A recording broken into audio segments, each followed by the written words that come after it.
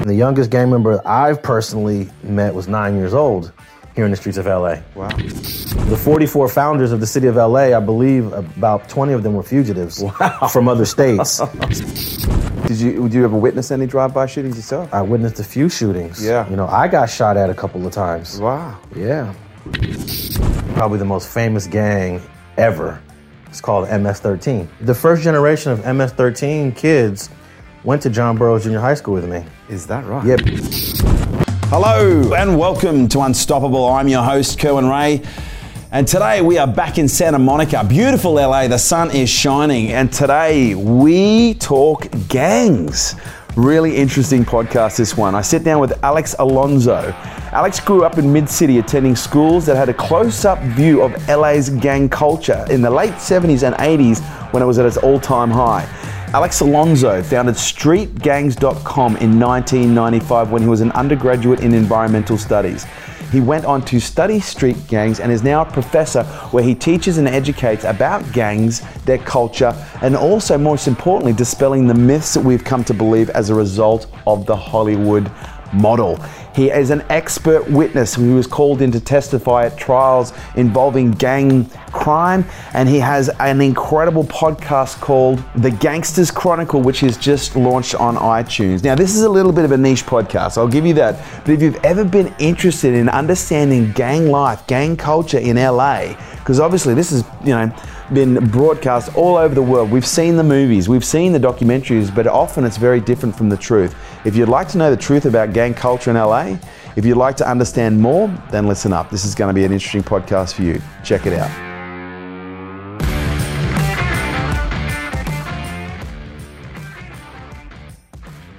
This episode is brought to you by Nail It and Scale It, the world's leading fast growth program for businesses. If you have ever wanted to grow your business faster than what you can right now, if you need to make more revenue, if you need more leads, if you need more clients, if you need to know how to plan your business in a strategic way in order to hit big goals, if you need to learn how to scale your business and grow your team and your business so that you have more freedom, then this program is for you. Imagine 3 days immersed with me where we cover all aspects of business, but we do it from an immersive but also an execution standpoint. We execute every step of the way. And we're looking at 5 key areas. We're looking at your psychology. We're looking at your marketing, your sales, your leadership, and we're looking at your planning and how we integrate these 5 key areas to grow your business and your brand quickly. So if you'd like to find out more information, kerwinray.com.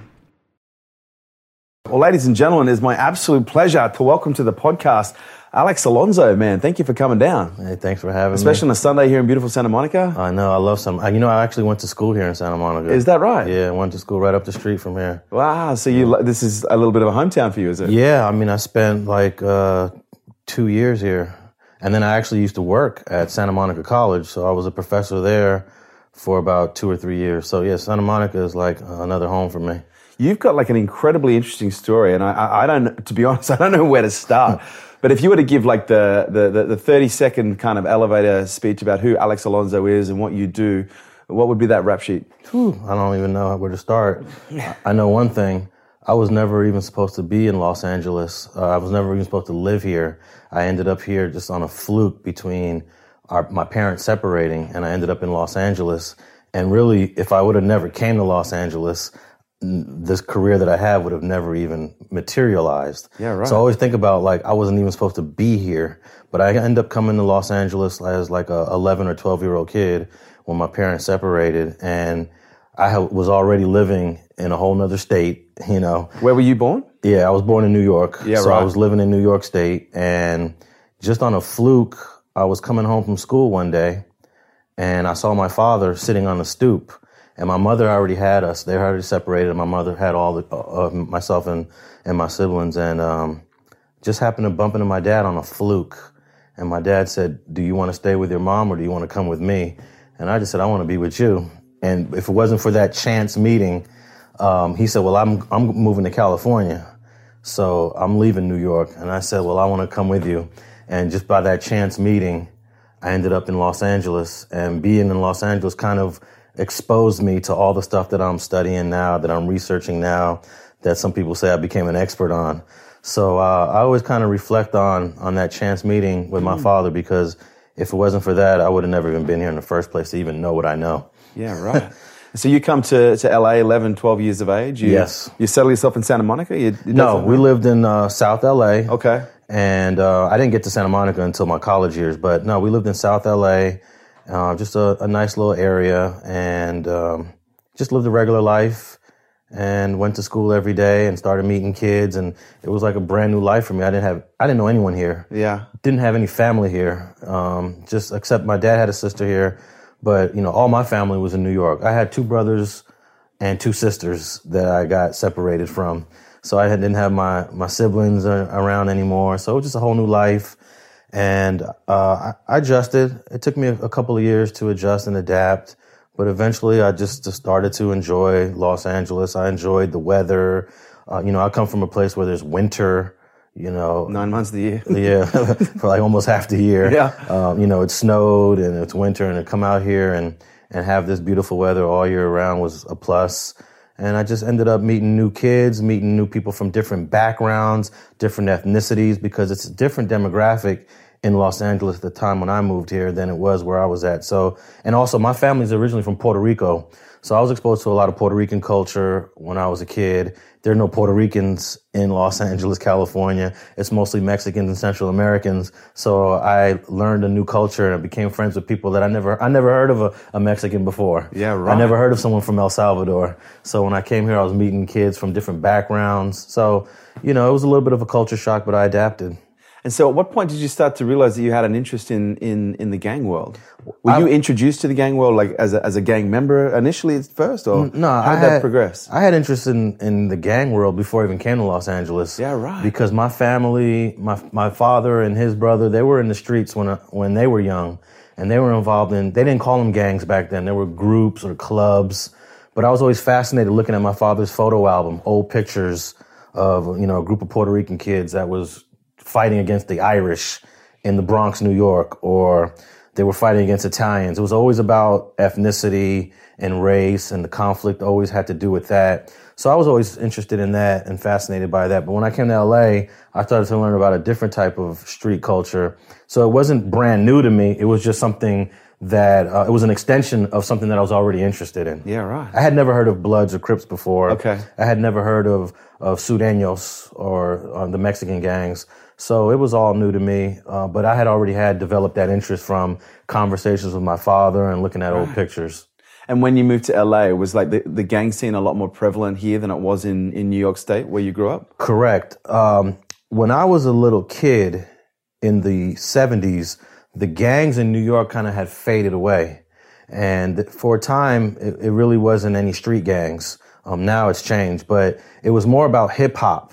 Hip hop had took over New York in the 1970s. So people really weren't into the street gang culture that much. They were converting themselves into rappers, DJs, graffiti artists, and things of that sort.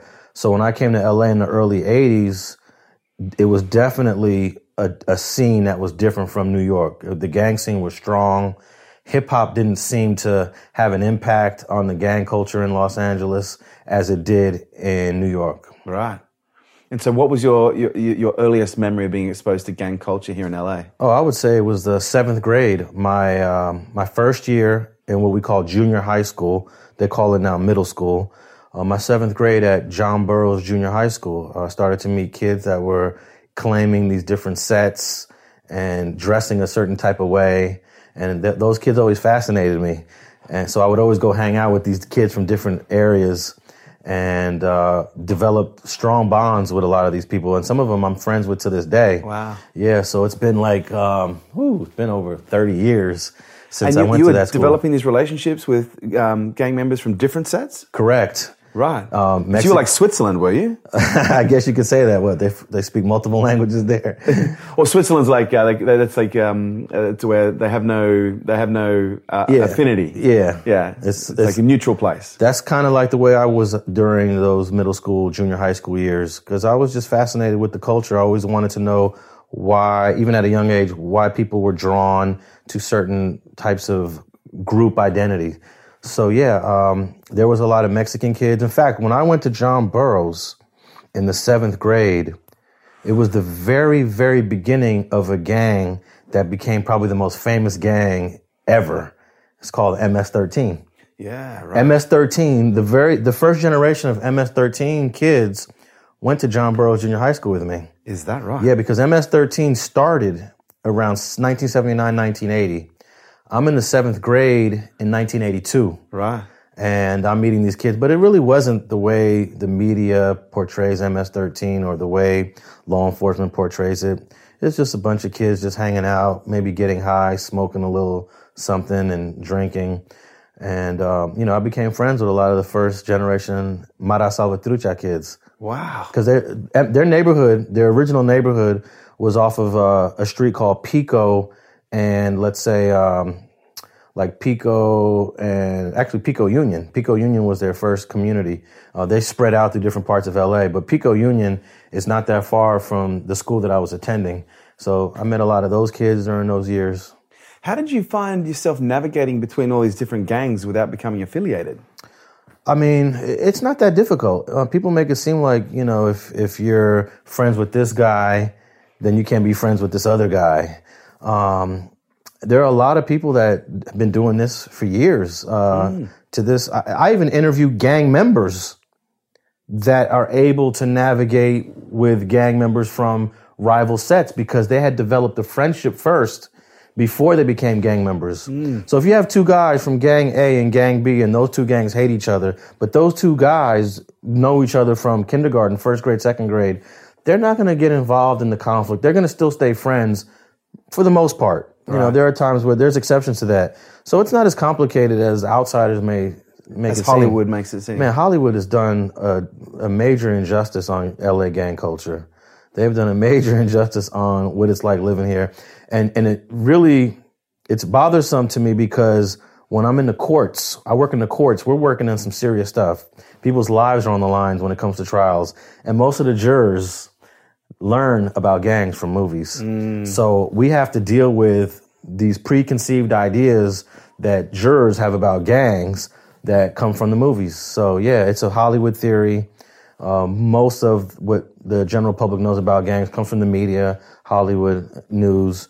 So yeah, it's kind of tough dealing with that stuff in court. But yeah, it's not that hard to have friends from gangs on different sides. What's one of the biggest myths you like as a part of your mission you want to dispel about the gang culture here in LA? Oh man, one of the biggest myths is that the gang culture here in Los Angeles is not as violent as the media makes it out to be. Right. It is, look, listen to this. There's about 40,000 gang members in the city of Los Angeles. There's about 80,000 in the county of Los Angeles. Now, 80,000 gang members. Last year, there was roughly 260 homicides. Of those 260, half of those were defined as gang-related. I say that in quotes because I don't even know where law enforcement how they define it. Yeah. But let's accept that definition. About half of those homicides were gang-related. So that means roughly about, let's just say 150 were gang-related. Now, we're talking about 150 homicides from a population of over 40,000 people. So if you do the numbers on that, the rate of homicide is extremely low. Now, if the gang member population was only, 1,000 and we have 100 homicides, that changes the statistics. It changes the dynamic of how we would look at gangs. But we got 40,000 documented in the city, responsible for 100 or 100 plus homicides every year. And when you look at that, comparing different cities across the country, Los Angeles's homicide rate and their violence rate is really low. It's one of the lowest for a large city when you compare it to Detroit, New Orleans, Washington, D.C. So even though we got the most popular gang culture probably in the world, wow, we have one of the lowest homicide rates and we have one of the lowest violent crime rates in the country. So go figure.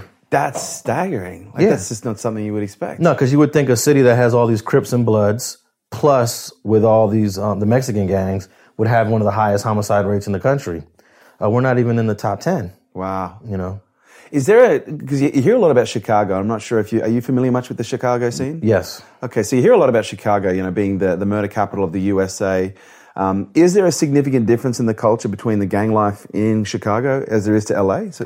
Well, I would say you have to look at that year by year. It changes. Now, there was a time in Los Angeles when it was crazy. Yeah, okay. I would say from like 1987 to 1992, It was one of the most violent the years of LA's ever had. Right. But Chicago, I would say from like 2010 to 2015, it was really going through something incredibly tremendous in terms of homicides. So now I would say Chicago has a higher homicide rate than Los Angeles does. They have roughly like 400, 500 homicides a year, and their city is about 1 million less than Los Angeles. We have 4 million people in the city of Los Angeles. Chicago has roughly like 2.5 million. I'm sure somebody will correct me on that.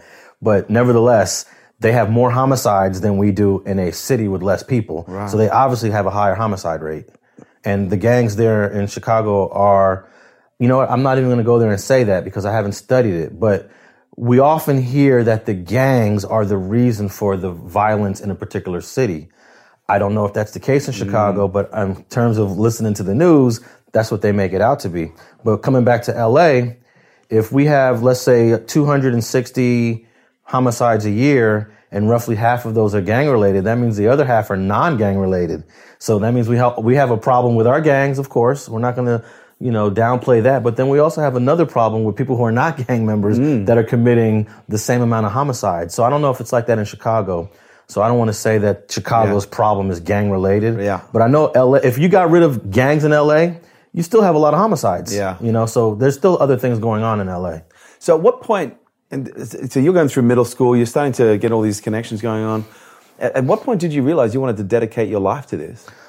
Once I got to the University of Southern California, I was sitting there in class and I was talking to some students, some class that had nothing to do with gangs, and someone had already knew. I was making a gang map. That's what it was. I was doing a gang map, and I was sharing it with someone, and they said, "Oh, are you taking Malcolm Klein's gang class here at USC?" And I said, "No, I never even heard of Malcolm Klein. I didn't even know there was a gang class." So I immediately looked it up. I sat in on his class just to see what it was about, and I was amazed.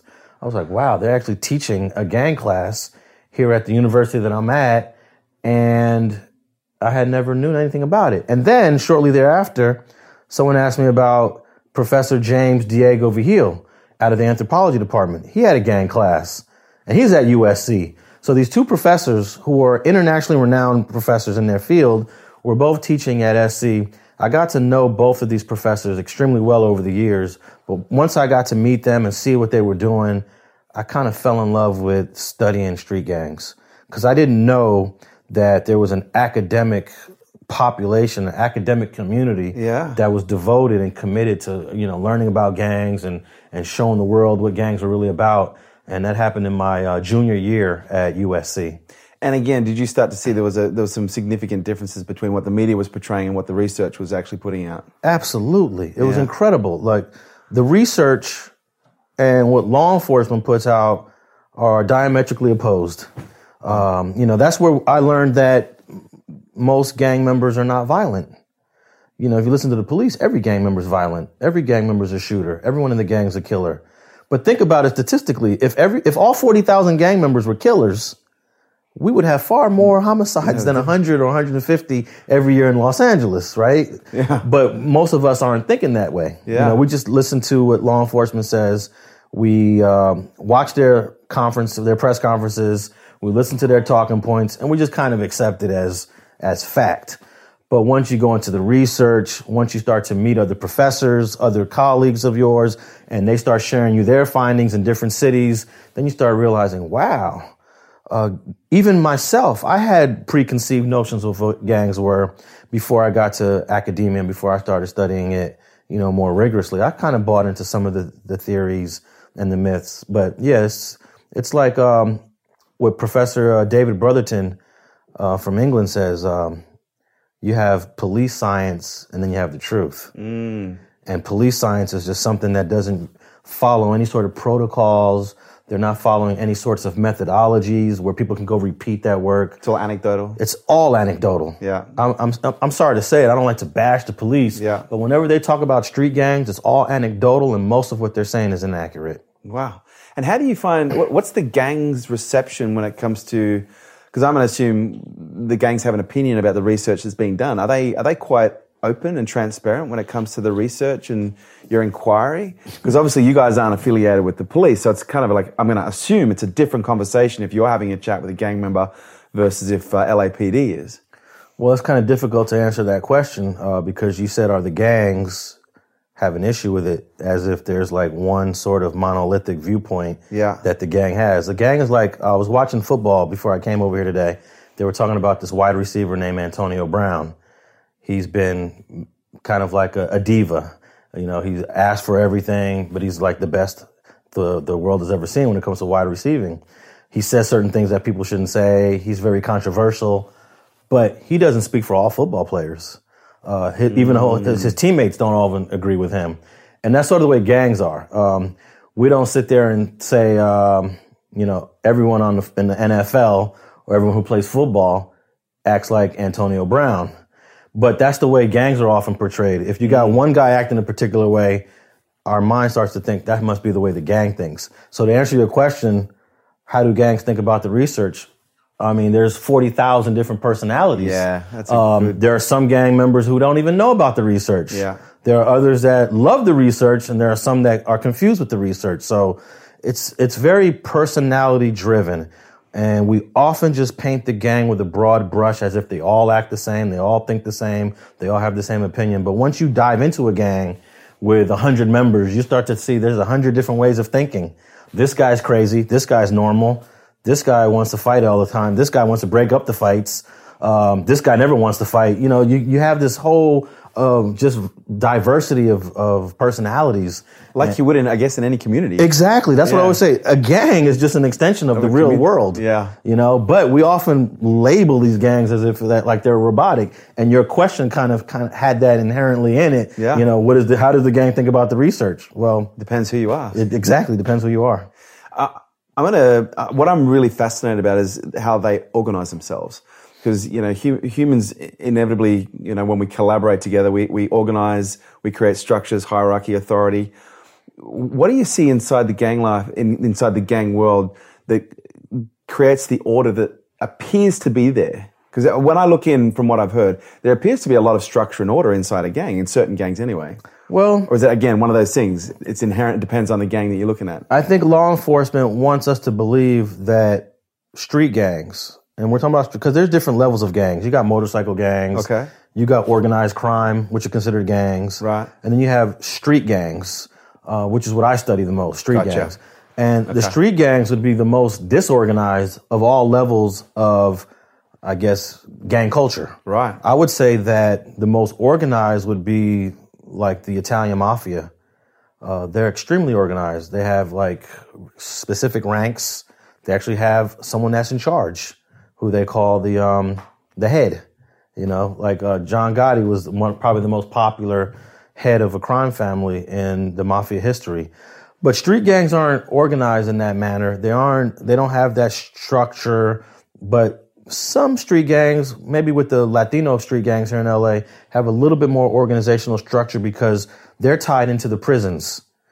Hispanic gangs in Los Angeles are directly tied into the prison gangs, where black gangs and other non-Hispanic gangs are not connected to the prison system.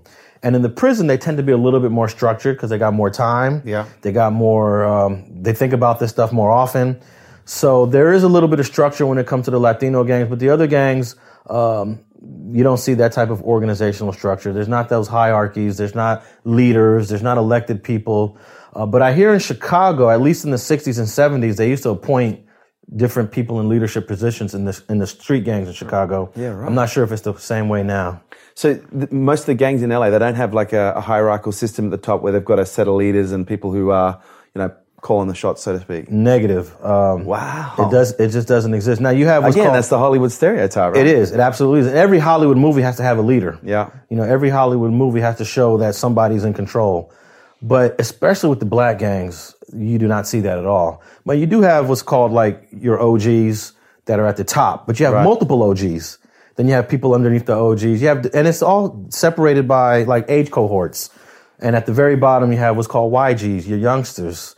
And those are teenagers. Those are people that are between the ages of like, let's say, even preteens. They go back to, the youngest gang member I've personally met was 9 years old here in the streets of LA. Wow. So you go, from let's say 9 to 14 is your first generation of gang members. Those are YGs. And then You have, let's say, 15 to 18, and then 18 to 25. And then once you get over 25, you get to the more serious levels of gang membership. And then I would say over 40 or over 50, you got some of your OGs. Is that what classifies an OG? If you're over 40, over 50? There's really no definition to it. I'm just giving you that off the top of my head. Yeah. I have never really put a lot of thought into it because it also depends on how old the gang is. You might have a gang that just started in 1980, so it's pretty young. So an OG, it will be the very first members of that gang. You might have a gang that started in 2000. So the first generation of that gang will be the OGs. But then you have gangs that have been around for 50 years. So OG status is not necessarily tied into age per se. Gotcha. And based on the history of gangs in LA, like what was the first gang to be documented here in LA? I would say that some of the first gangs documented in the city of LA were some of the gangs off of the Los Angeles River in the 1890s, and and some of those gangs are actually still around. Back in the 1890s, a lot of the gangs were multi-ethnic. Right. So we had a lot of Russians in the Boyle Heights, East LA area. We had Russians. We had a lot of Eastern European. Of course, we had Italians that immigrated here in the late 1890s. So those were some of the first gangs in Los Angeles, were a bunch of the Eastern European and European immigrants that came to Los Angeles. But some of those gangs continued, and then they became Hispanic. So I would say one of the oldest gangs we have in LA right now is a gang called, I'd say Dogtown.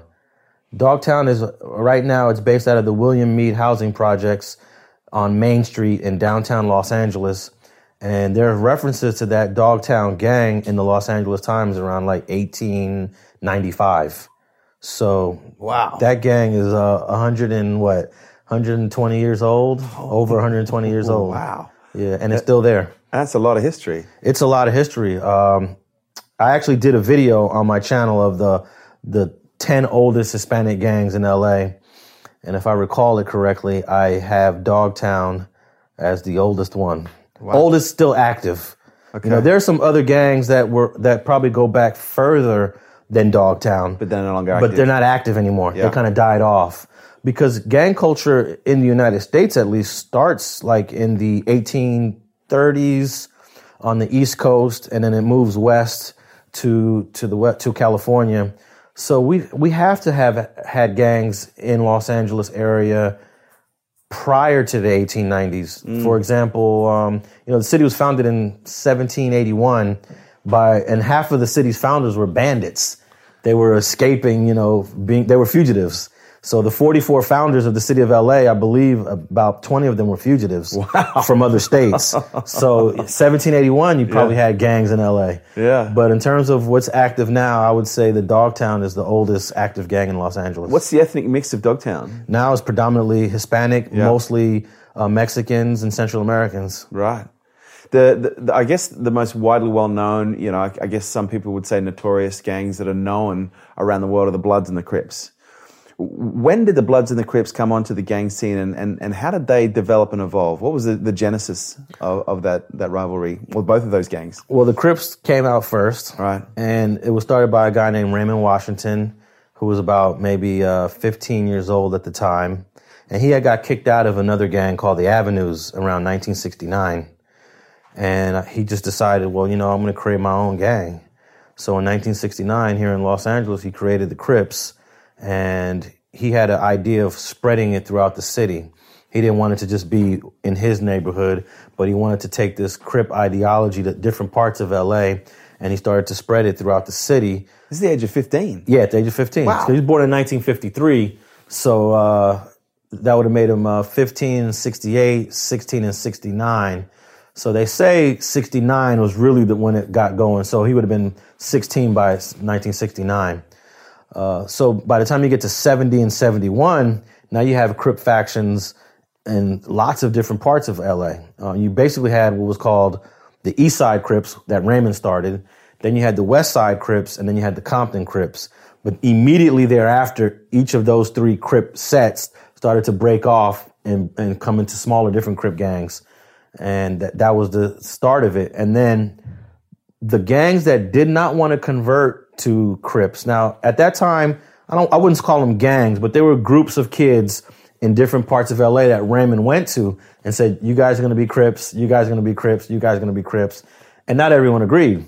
The ones that didn't agree, they fought back and they maintained their own identity. Right. So the gangs that maintained their own identity eventually years later, we're talking about maybe 76, 77, come out with this blood identity. And the history on how it started is a little sketchy. Everyone has different versions of how the blood started. But we do know that it was started in response to the Crip presence. It was started in response to the dominance of the Crips spreading all over the city. And for those few groups that didn't want to become Crips, like the Brims was a group that existed in 1969 in Los Angeles. They didn't want to become Crips. Neither did the Pyrus that decided they didn't want to be Crips. And the Denver Lanes didn't want to become Crips. All of these groups that I'm mentioning eventually become part of what's known as the Blood Alliance. And I'm going to say around 1977, 1978, that Blood Alliance is pretty much solidified. But how it got there, there's like a big gap in the history of how that Blood Alliance came about. And the 70s and 80s is what you were referring to before. That was the bloodiest time in the gang. The late 80s, I would say. Late 80s, was it? Yeah, if you take it decade by decade, the 80s was not just gangs, just the whole population, the city of LA, just non-gang members were violent. Wow. The 80s was the most violent decade, I would say, from almost every city in the country. New York City, the 80s was the most violent. Why do you think that was? Oh, man, it's kind of hard to pinpoint it. A lot of people thought it was tied into the economics, yeah, and recessions and unemployment rates and things of that sort. But then after we saw the recession of 2008, and we didn't really see an increase in crime, we didn't see an increase in violence that we were expecting, then some of the theories started to change. But, deindustrialization started in the 1980s. A lot of the jobs that were in these large cities started to go abroad. So there was a big unemployment rate. So I'm not really sure if it's tied to unemployment. That's a really tricky thing to connect. What causes violence to increase and decrease? Law enforcement always wants to take the credit when it goes down, yeah, but they never take the blame when it goes up. Yeah. But the 80s were the most violent for most cities. But if you want to just pick specific years, I always go to 87 to like 93. Now, I told you earlier that we had about 250 to 280 homicides last year. Mm-hmm. So we've been averaging for the last decade less than 300 homicides a year in Los Angeles. If I take you back to 87 to 92, 93, we were averaging 1,000 a year. Wow. With a population a million less than what it is now. So just imagine what that was like. And I grew up during those years in LA. Wow. So you were on the streets during that period? I was in high school. Right. I was in high school. And did you witness any of this violence yourself? Witnessed it all. Wow. I witnessed it all firsthand. And I had friends that were victims to the violence. It's the first time that I started to meet no kids that were getting murdered. No kids that are no longer here anymore. You're in a classroom with them in homeroom one day, and then the next day you find out they got shot and killed. So that was the 80s, wow, the late 80s. So was a regular thing? It was a regular thing. So imagine this, 365 days in a year. You have 1,000 homicides that year. That's what, 3 a day on average? Every day, murders every day. And they're mostly confined to South LA. Even though the city's large, yeah, we have the San Fernando Valley, which is half of the city in terms of geography. Yeah. But 75% of those homicides are happening on the south side of the city. Wow. And that's where I lived, and most people grew up on that side. So yeah, it was a really violent period. There were times where I was walking home from school literally scared because you'll see a car pull up and you don't know if they're going to shoot at a group of kids for no reason. Sometimes, a lot of innocent kids got killed during these times too. Wow. Did you ever witness any drive-by shootings yourself? I witnessed a few shootings. Yeah. I got shot at a couple of times. Wow. Yeah. Is that just wrong place, wrong time? Yeah. Hard to say. You don't know if it's, let's say you get into a fight in school on Monday, and then Friday you're walking down the street and you're getting shot at. You don't know if that fight on Monday has to do with why you're getting shot at on Friday. Most of the time you don't know why, and you don't know who. So how much of your time have you actually spent, or have you spent much of your time actually embedding yourself in the gangs to really understand their culture and their ideology? I used to spend a lot of time out in the field when I was working on my master's degree. I do spend a lot of time in the field now, but most of it is just doing interviews, documenting people, telling their stories. But when I was doing my research, I was in the field all the time. It was almost an everyday thing. Yeah, right. And when you were in the field, like, what are some of the things that you've seen that made you go, wow, these people are just like everybody else. Like, these are normal people. When you get to meet their families, most people, you might meet the gang member, but you're not going to meet the gang member's mom. You're not going to meet his little brother. You're not going to meet his aunts. And one of the things I did when I was in the field a lot was going to their homes and learn about their family and their upbringing. And then you learn like some of the challenges that a lot of these guys had in life and the issues that they had to go through. A lot of them come from single mom homes. Father's not around. They come from the poorest parts of the city. You know, the poorest parts of Los Angeles produce the most violent gangs. So there is a tie-in into the way the economics is structured in the city, the way it's laid out. You know, there are no gangs in Beverly Hills. And where we're at now in Santa Monica, the crime rate is extremely low. There's a couple of gangs in Santa Monica, but it's in the poorest parts of Santa Monica. Believe it or not, there's a ghetto here in Santa Monica called the Pico neighborhood. And you have 2 gangs over there. And this is like one of the most beautiful places to live in Los Angeles County is Santa Monica, but they have 2 gangs in a poor section there. So you learn about, one of the things you also learn about is that a lot of these kids are a victim of their surroundings. They're a victim of their geography. They're a victim of where they're growing up. Some of them don't choose this lifestyle. It's put on them. It's forced on them. So yeah, there's so many things you learn that you don't really get from the media and you don't get from law enforcement. I've always been curious as to why people join gangs. And I guess I've got that assumption that could be fueled by the Hollywood perspective. But you mentioned something before, like one of the things you saw is like a lot of the gang members come from single mum or single parent homes. Is there a tie in there, or should I just ask that question from a neutral perspective and ask why do people join gangs? That's a hard question to answer because there are multiple reasons. But the gang is looked at for a lot of kids who come from broken families as a family. It's an extended family. Usually the gang becomes a place you go to because you're escaping something else. So it's usually mostly always tied into what's going on at home. So if you're not getting along with your mom or your father's not in your life or you have all this extra time to just do whatever you want to do because mom is working, eventually when you open up your door and you walk out on your porch, the first thing you're going to see is these gang members. And usually a young kid that's 10, 11, 12 will look up to these gang members. They'll look up to them because they're tough. Like, wow, that guy's the toughest kid on the block. Nobody messes with him. I want to be like that guy. Or, wow, he's got all the cars. He's got a nice car and all the girls seem to be following him. And I want to be like that guy. It's not necessarily they're saying, I want to be a gang member. They start to look up to guys in the community because of the problems they have in family. And then later they realize, oh, he is in a gang. Oh, he is the gang member. So I guess that's what I need to do to get on that path because I want to have girls attracted to me. I want to have that car, or I want to learn how to fight like that guy and beat people up, And that all stems from home.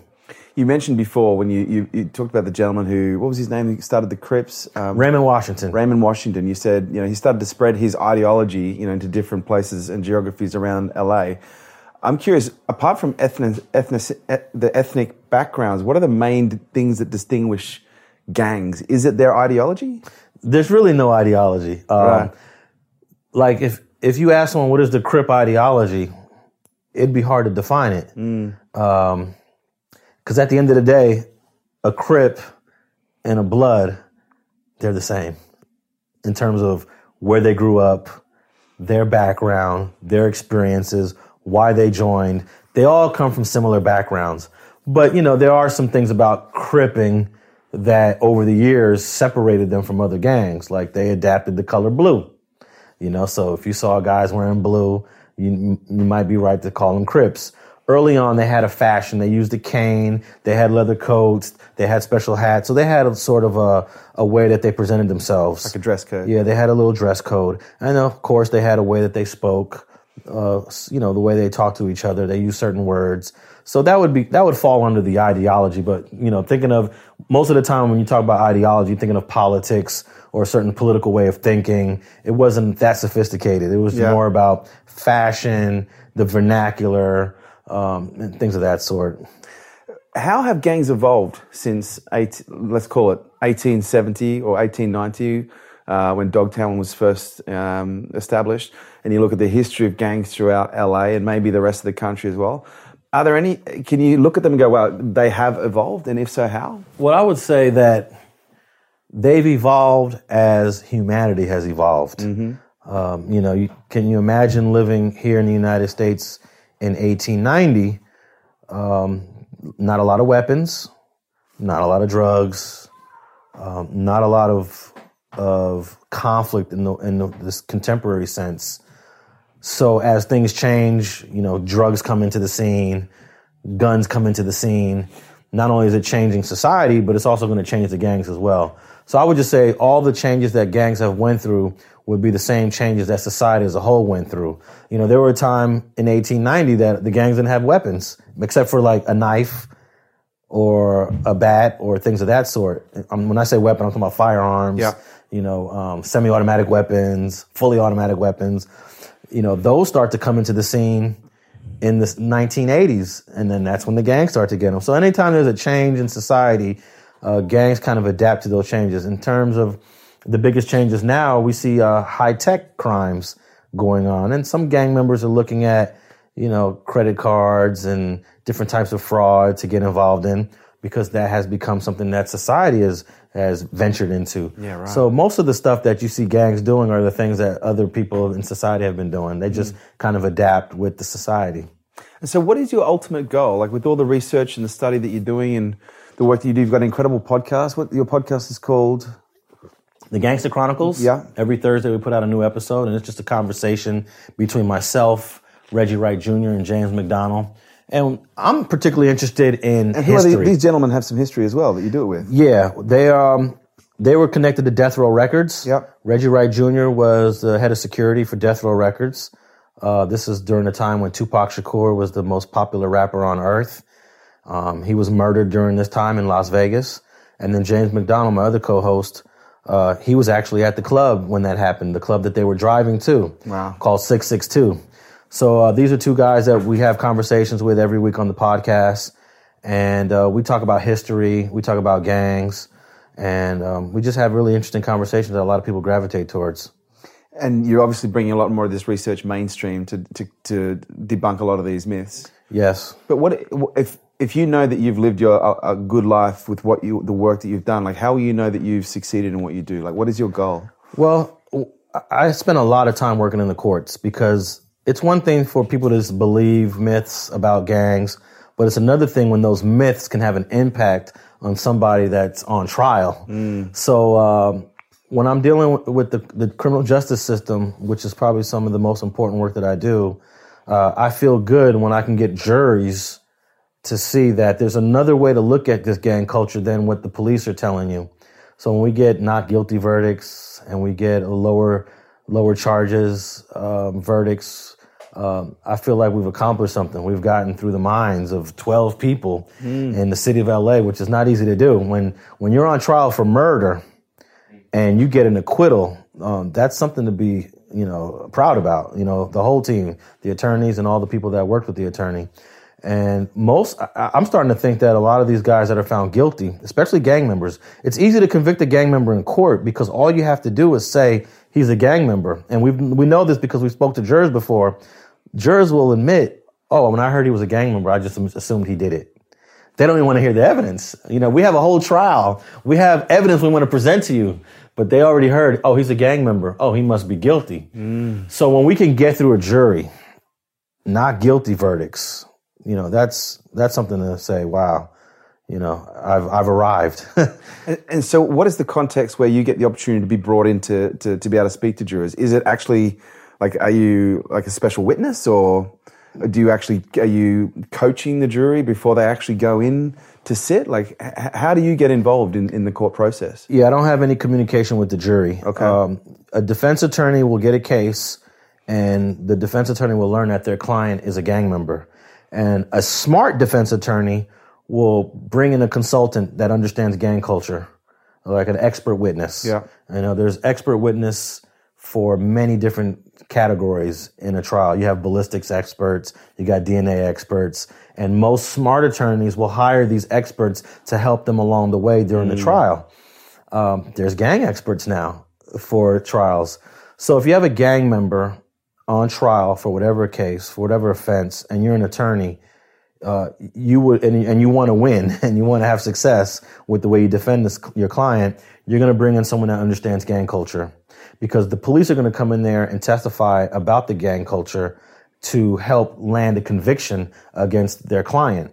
And if you feel like the police are exaggerating or lying or misinforming the jury, you got to be able to counter that testimony with an expert of your own. So that's where I come in. So a lot of attorneys now, as soon as they get a gang member as a client, they call me up and bring me in on the case. Yeah, right. And you find that you're doing more and more cases now as a result of the work you do? I do about 50 cases a year. Yeah, right. And, I remember when I first started off, I think my first case was in 2000. So that was 19 years ago, I did my first case. And that year I did 2 cases. Now I'm getting like 50. I'm getting 50. And actually, I don't take all cases now. Okay. So I take 50 cases a year, but I probably get called for maybe up to 75 cases a year. Yeah, wow. Yeah. And what determines whether or not you'll take the case on or not? Is it time? Yeah, most of it is time, and if I feel like I can be effective. Right. I'm not going to be effective in every case that's presented to me. Sometimes the evidence is so overwhelming, there's nothing that I can do to help your client. But there are cases where I feel like, oh, this guy's either innocent or the charges are trumped up. Or I read the preliminary hearing transcript, which is like it's a hearing that we have here before you go to trial, so that you can determine whether or not there's enough evidence to go to trial. And once I read the preliminary hearing transcripts, I get to see what the cops are saying. And if I immediately see this information is incorrect, this cop is wrong, I might take a case on that. Because sometimes, believe it or not, some of the weirdest things in a trial that have nothing to do with the actual offense or the evidence could turn it. I remember I had a case where we disagreed about the territory of a particular gang. The territory was very important in the prosecution's theory, because they felt that it occurred at a particular place, and that particular place represented the turf and the territory. But being a geographer, I had noticed that there was something wrong with their maps. So we're having an argument in trial about territory and turf, not about what actually happened, not about the evidence, but about the territory. And it caused them to lose the case. Now, if they would have just focused on the evidence, if they would have just focused on the offense, they may have won it. But they focused on something that they were going to lose. And once I can get one juror to see that this theory, the prosecution theory or the police are not telling the truth about something, there's a good chance they're going to lose that case. Wow. Alex, man, this has been an enlightening conversation. I feel like this has been really beneficial for me, especially, growing up, being interested in gangs, but only ever really being exposed to the Hollywood perspective. If there's one thing that you would like people to remember about gangs from this conversation, what would it be? Not all gang members are the same. Not all gang members agree. And not all gang members are violent offenders. And if people want to find out more about you, your podcast, where can we send them? Well, you can just check me out at streetgangs.com. And you could also check me out on every social media platform, Alex Alonso 101. I'm on Twitter, I'm on Facebook, I'm on Instagram. And also the gangsterchroniclespodcast.com is the website for that. And we're going to be doing a live show in the next month. I don't have a date yet, but we're selling tickets to do our podcast in front of a live audience. Wow, great. Yeah. Fantastic. So I'm reminding everyone on the show every week that we'll be doing a live show real soon. We're just in the middle of trying to secure a venue. Fantastic. Alex Alonso, thank you so much for coming to Unstoppable. I appreciate it. Thank you, man. Wow, dude, that was This episode was brought to you by Nail It and Scale It, the world's leading fast growth program for business. There you have it, guys. Thanks for tuning in to Unstoppable with me, your host, Kerwin Ray. And please do not forget to subscribe to our YouTube channel where you get to see all of these interviews in the flesh. Share this podcast with your friends and drop me a review on iTunes. I would love to hear what you guys think, and also let you know that your comments help make sure that we keep producing killer content just like this. And if you'd like to stay up to date with all of my movements, upcoming podcasts, events, and much more, please jump onto the website kerwinray.com and also check us out on all social media on the handle @KerwinRay. Thanks for joining us.